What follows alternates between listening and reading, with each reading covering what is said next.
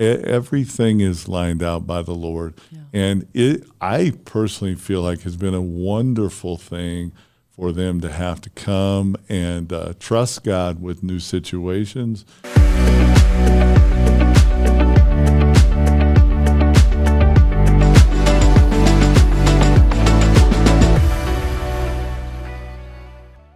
Welcome to the Kim Peek Show. This is a special day for me because I'm going to be interviewing my brother. So I'm going to introduce you to him in a moment. But first, I want to introduce to you the Kim Peek Show. And so what we're about is just really seeing women, helping women thrive in their faith, their family, and their work. All three of those components really come together to just really help us live a passionate lifestyle full of faith. But there's so many things from the world that can get in the way of that and present obstacles. And so what we want to do here is take the news of the world and see how you relate it to your world, how you can make a difference. And so I just want to welcome you. I want to thank you for tuning in. Thank you for listening. And right now I want to introduce to you to my brother, Russ Campbell. Hi, Russ. Hi, Kim. Thanks for having me. And excited to do this with you. Well, I'm so glad you said yes. I think he felt like he couldn't say no because, he's my brother. So, but my brother's got a great story that I wanted a platform to share it for a long time. So really this has been going on for about 8 years that I've thought about it since we were back in Colorado on a family reunion and you shared your story. So, I wrangled him into doing this. And the news of today that I want to relate this to is really from a story of Jonathan Isaacs. I've got these 3 books up here and I'm going to talk about them. And you'll find that that's one thing I do on the Kim Peek Show. Many times I will share books with you because there is nothing better than a book. I even like reading books that I don't agree with completely because, you learn, you think, and it's so good. But this story about Jonathan Isaacs is amazing. The name of the book is called Why I Stand. And this is news because a couple of years ago, he was playing on the Orlando Magic basketball team. He still is, but he took some stands that really cost him a lot. And the reason he took those stands is because of his conviction as a Christian person.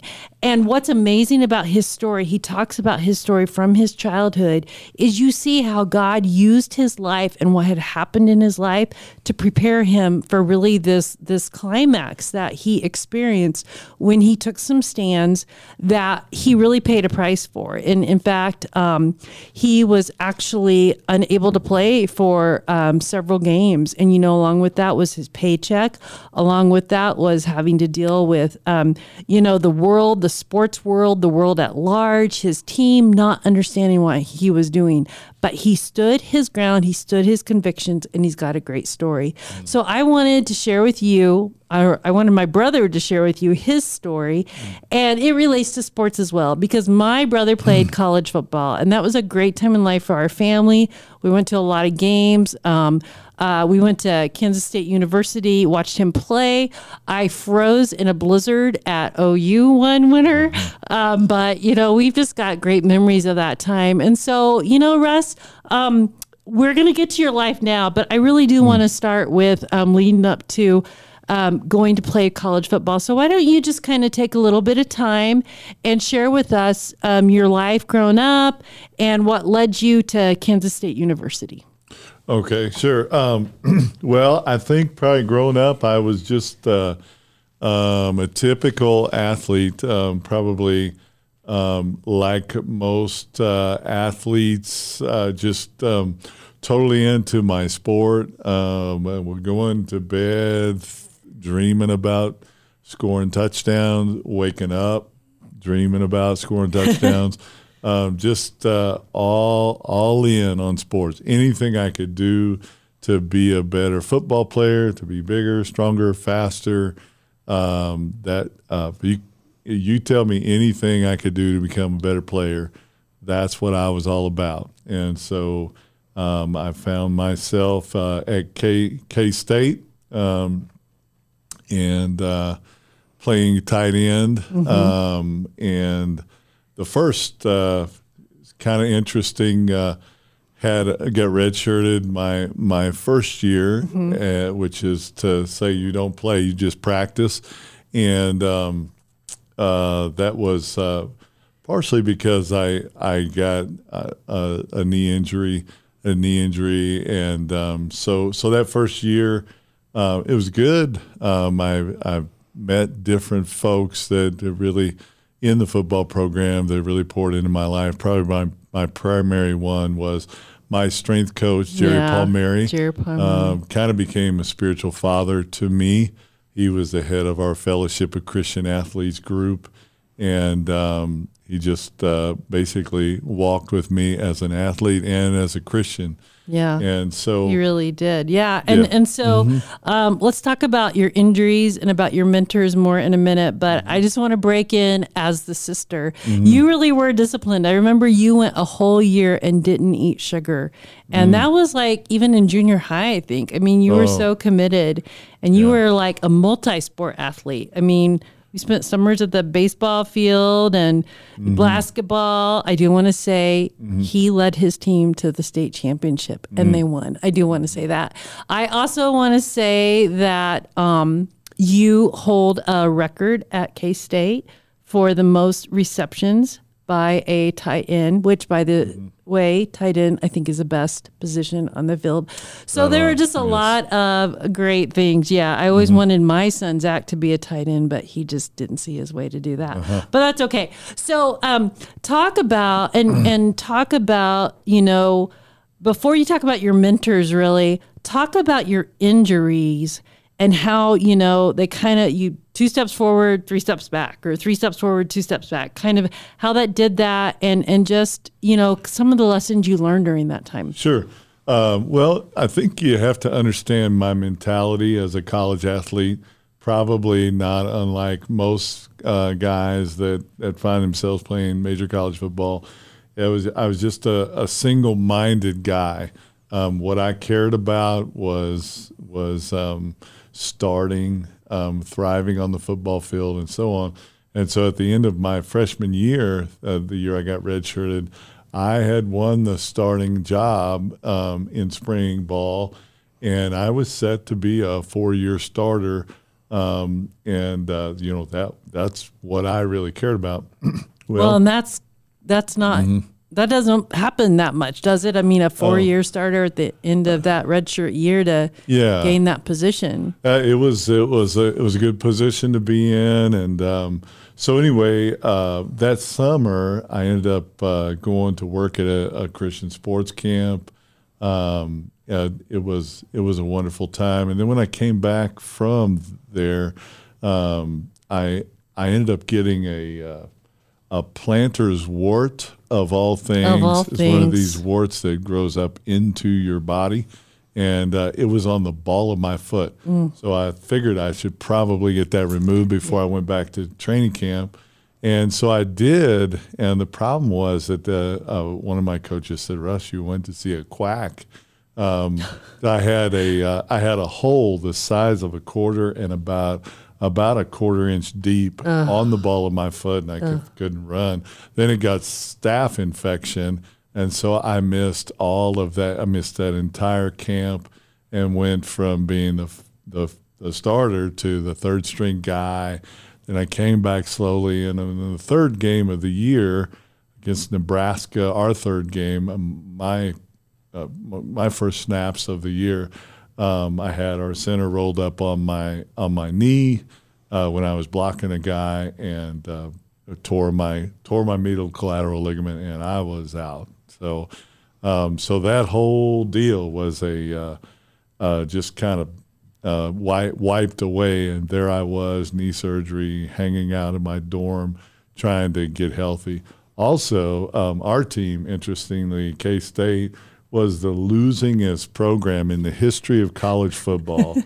We were also in the midst of the nation's longest losing streak at that time, and our coach at the time, Stan Parrish, got fired in mid-season. So there I was in my dorm with trying to recover, and I didn't really even go to the football offices too often during the rest of the second half of that season, and nobody really knew what was going to happen. We had our coach had been fired. It was a really dismal deal. Yeah. There was really nothing positive happening in this whole football world for you that you had dedicated so much of your life to. From a worldly sense, there was absolutely nothing positive. I mean, where my girlfriend at the time, who I really liked, she also broke up with me at that time, or we broke up. I don't know if it was her or me, but we were trying to be long distance, and it didn't work. So it was like I would call that time, since I cared about football so much, it was sort of taken from me. It was like my miniature Job experience. But so on the inside, there were wonderful things happening, though. I look back at that time, and I would call that my honeymoon with the Lord. It was a time where my faith really became my own, because these things that I cared so much about, they were just kind of stripped away for a time, and so like I say, there I was. I can remember times in my dorm.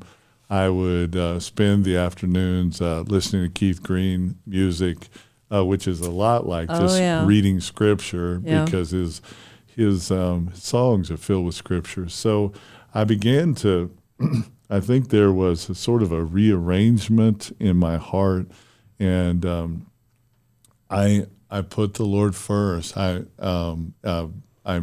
remember making resolutions at that time to the Lord, say, if I don't ever get to start, if I don't get to play much on this team, whatever happens, I'm good. My number one thing, the most important thing to me, is to put you first and to walk closely with you.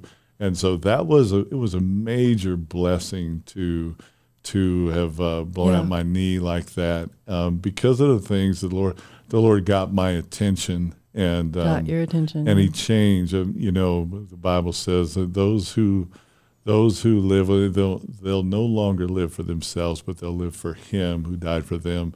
And I think I had some pretty serious idolatry going on in my life, even though I was a Christian.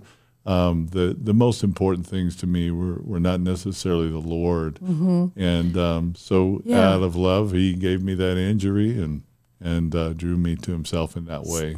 So, let's take a break from your story for a minute. And I want, if you can, you mentioned you were a Christian at that time. So talk about whether somebody is a Christian or is not a Christian listening to this, and kind of when everything, as you said, seems dismal and really so many things important to you seem lost, what encouragement can you give someone in that moment of their life to turn things around like you did and just really put the Lord first? What can you say about that? I would think two things.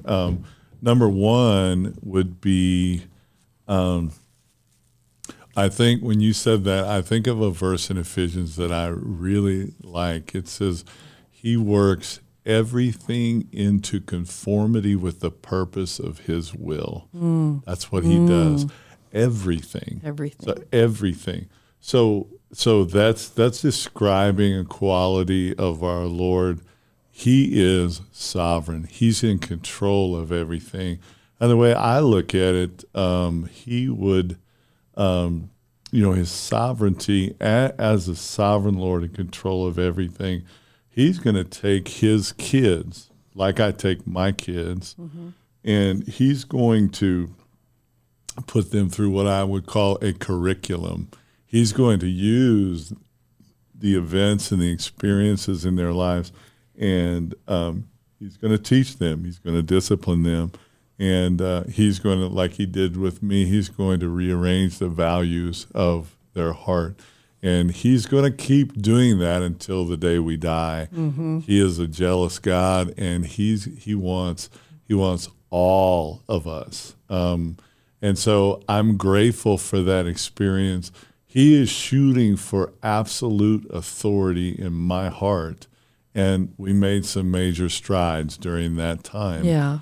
And Yeah. so I would say for someone who's going through things such as this, disappointments, that can be a wonderful time because, like for me, it focused me on the Scripture and it's focused me on the Lord. So number one, He's sovereign.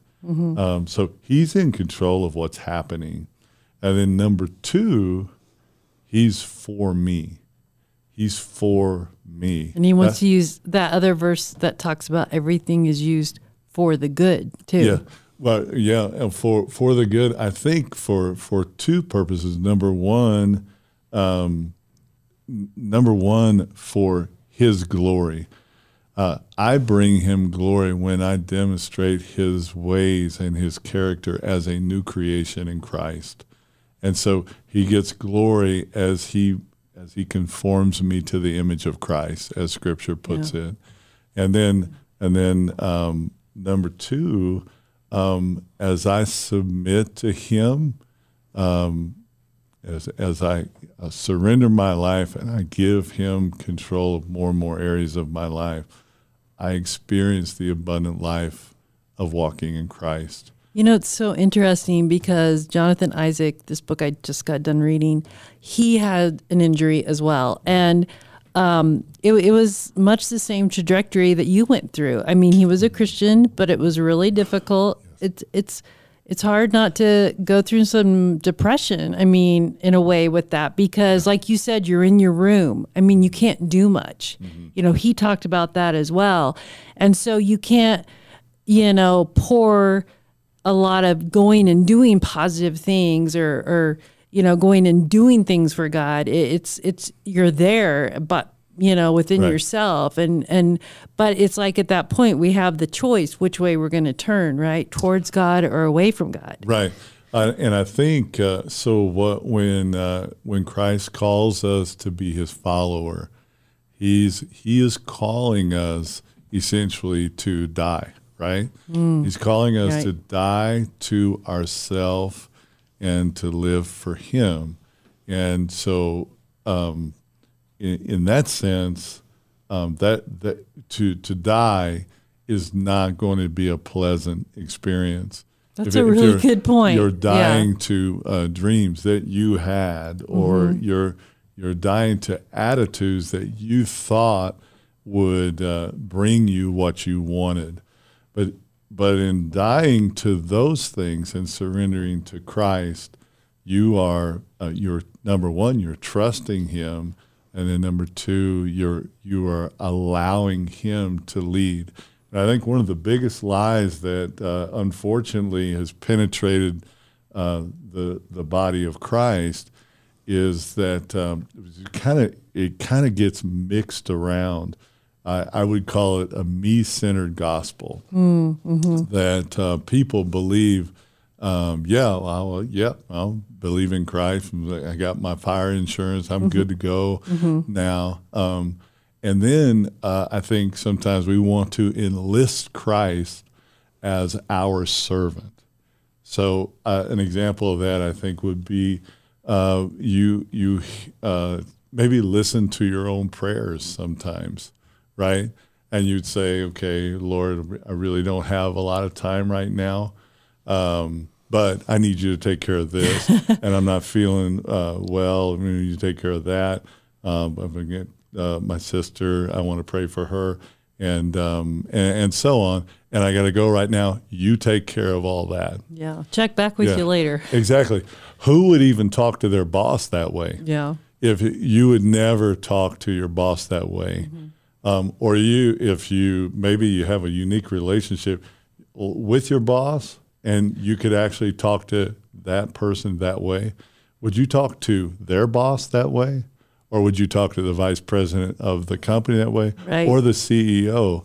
And yet, this is the king of the entire universe. He will be king forever, all time. And we treat Him as if He serves us. That's a good point. And so I think that's a big lie that has seeped into the church, the body of Christ, that if I follow Christ, he meets all my needs. He does everything I want him to do, and then we're good. Right. But that's a self-centered way to approach, and it's totally wrong. He's the Lord. In order to experience the abundant life in Christ, we serve him. We align ourselves with him in that way.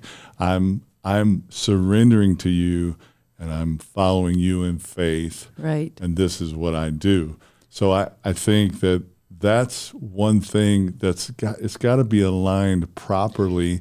And if it's not, I think we're really not following Christ, and we end up sort of miserable because we're just right. And then we wonder why we're miserable. So yes. So speak a little bit now to, you went through this as a young man, and you have 6 kids of your own now. Yes. Speak a little bit from the parent perspective when you see your kids go through things, right? After you went through this in your life, and you've really experienced this relationship with God. Speak a little from you as a father, that perspective, sure. and how you encourage your kids because you want them to have that experience as well with God. Right. Well, we talk about this all the time, especially over the last year. Our family moved to Idaho this last Friday. Yeah, we moved here. Friday was a year for us. It was our year anniversary of moving to Idaho. That was a fast year, I just want to say. Yeah. Well, we moved, and it was for Melody, my wife, and I, it was sort of an unusual path. We weren't really looking to move, and we were doing just fine. We lived in Wichita, Kansas for the last 25 years. You had a great life there. Yeah, great life. Very easy for us. Everything's kind of dialed in. And then we came out here a couple of years ago for Zach and Mackenzie, your daughter and son's wedding. And 2 weddings in 13 days. Yes, 2 weeks. That's right. And we were here for 3 weeks. Yeah. And so when we went back, we began to pray, and I can't really explain all of it. As we would pray over the next 3 or 4 months, we began to feel more and more like the Lord was saying, I want you to move to Idaho, which was unusual. I mean, we'd had 25 years in the same place. Right. We were dialed in, like I say, a great church, great youth group, wonderful friends. Yeah, wonderful friends, business there. So in all ways, we were kind of dialed into Wichita, but we really felt increasingly, the more we would pray, the more we would feel like we should go. The Lord is saying to go. So we did. And so to get back to your question on my kids, to take a 16-year-old and a 13-year-old and move them, it's been hard at times for them, and they kind of had to start over on friends here in Idaho and so on. So and I've got 2 younger kids that we adopted, Kai and Caleb, and they weren't that connected socially yet. So it wasn't. Their social They were kind of like, cool. They were okay either way, right? Sure. They weren't giving up a lot. Yeah. But I think, we've encouraged our kids that he does, everything is lined out by the Lord. Yeah. And I personally feel like has been a wonderful thing for them to have to come and trust God with new situations, new people, new vision. It's been a wonderful thing for them. And even if they do have some lonely times, I personally think loneliness is something that for me during this time that I'm describing to you, Kim, the loneliness that I felt from being injured, kind of having my immediate dreams dashed, having things fall apart with my girlfriend, and just feeling kind of isolated and lonely. It was a wonderful thing. And I think loneliness can be a real blessing from God. It can drive us to God. Christian. It can drive us to Him. Yes. So it's always hard to see your kids struggling. That's never easy.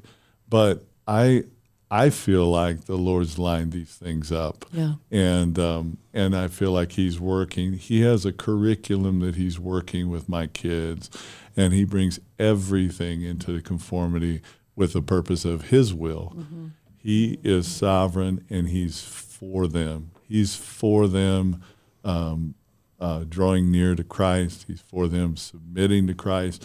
And we talk about these things a lot. And so that's sort of a foundation for them and for me as a father. So I don't feel bad if somebody would say, oh, Russ, you just ripped your kids out of Kansas and you brought them out here and you didn't think about them when you moved to Idaho. I would say, no, I do, and I have, and we did what the Lord told us to do, and He'll take care of them. And them being in Idaho and not being on Easy Street like it was where they came from is they're part of that's part of God's curriculum for them. For them. And so it's a wonderful blessing that we're already seeing. We just see Him doing wonderful things in the lives of our kids, and we're grateful for that. Your sweet daughter's really grown a lot, I've noticed. I mean, they both have. But so, as we were kind of coming to the close, I want to ask you in a minute, just for kind of your closing thoughts for a couple of minutes. But first, I want to talk about these books I've got right here, and then we'll kind of close it out with you. But Russ is really talking about God preparing us and using everything in our life for His purpose. And I wanted to share these books with you. The names of them will be in the show notes, and I highly encourage you to read them. I can't tell you which one is my favorite because I love them all. But Good God, Lousy World is written by a gal named Holly Burkhalter. She was not a Christian. She worked as an aide for a senator, and she just saw the suffering of the world and at first thought, well, there's no God because there is such suffering. But over time, she came to see God in reaching out to these people, and she became a Christian. It's a great story, especially if you're concerned about human trafficking or modern day slavery. That's what she's given her life to fight. And then Tammi Jo Shults wrote Nerves of Steel. She was one of the first women pilots in the military, and which was quite an adventure and journey all on that as far as that goes. But then she became a pilot for Southwest Airlines, and many years ago, there was a plane that lost an engine, one of the windows broke out, and she ended up being one of the co-pilots that landed that plane safely. And her story is amazing as well. So Why I Stand, Good God, Lousy World, and Nerves of Steel are all amazing books. And I just really encourage you to read one this summer. They're inspiring, and that you just see, just like Russ talked about in his story, how God prepares us and how God uses everything in our life. So I just encourage you to do that. So before I close out in a sec, I just want to give my brother a last kind of 2 or 3 minutes to wrap this up. Yeah. Okay. Well, I would say some of the things we've talked about, it make me think about some of the things we've been studying in our family Bible study. We have Bible study pretty much every weekday following breakfast, and we've been studying some Old Testament characters. Joseph was an incredible study for us, and I could go into that, but I don't think I have time. So I'll go. You'll have to come back. Yeah, sure. But I talk about. It's going to be the Russ Campbell podcast. Yeah. Well, we just recently did. We were studying Moses, and my wife brought up and talking about this theme of him bringing everything in the conformity of the purpose of His will, and Him taking the things that you are going through now to prepare you for what He has coming later. Right. And so Moses' life is a wonderful example. The story, maybe everybody doesn't know, but God arranged it so that in a time where all the Hebrew boys in Egypt were being killed by an insane maniac leader at the time, God arranged it so that the Pharaoh, who was the insane maniac, his daughter would actually find the baby Moses as she was bathing, and she wanted to take that baby, have it for her own. And so God worked it out that he grew up in the palace. And then he worked it out that Moses would spend another 40 years out in the wilderness. Right. And this was preparation for him to go and lead God's people out of Egypt and into the promised land. So he was preparing him for 40 years of silence, of shepherding sheep.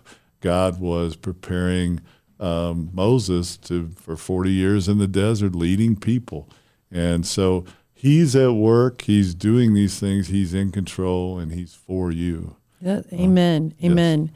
And, most of us don't spend 40 years in that. So just want to thank my brother for coming on. Thanks for joining us. Yeah, and again, absolutely. we'll probably have to bring him back. But just want to encourage you to check out summer reading. And I'm excited to talk about a woman's work next week. I hope you'll join us. And I just want to leave you with one fun story about my brother. He really was totally dedicated to sports and to getting in shape when he was young. I remember during high school years, he'd get up and go work out and come home before I even woke up. And every time he had a personal record, a personal best bench pressing, I'd wake up to him jumping on my bed, telling him my new telling me his new record. So that was super fun. But again, just want to thank Russ, and have a great day.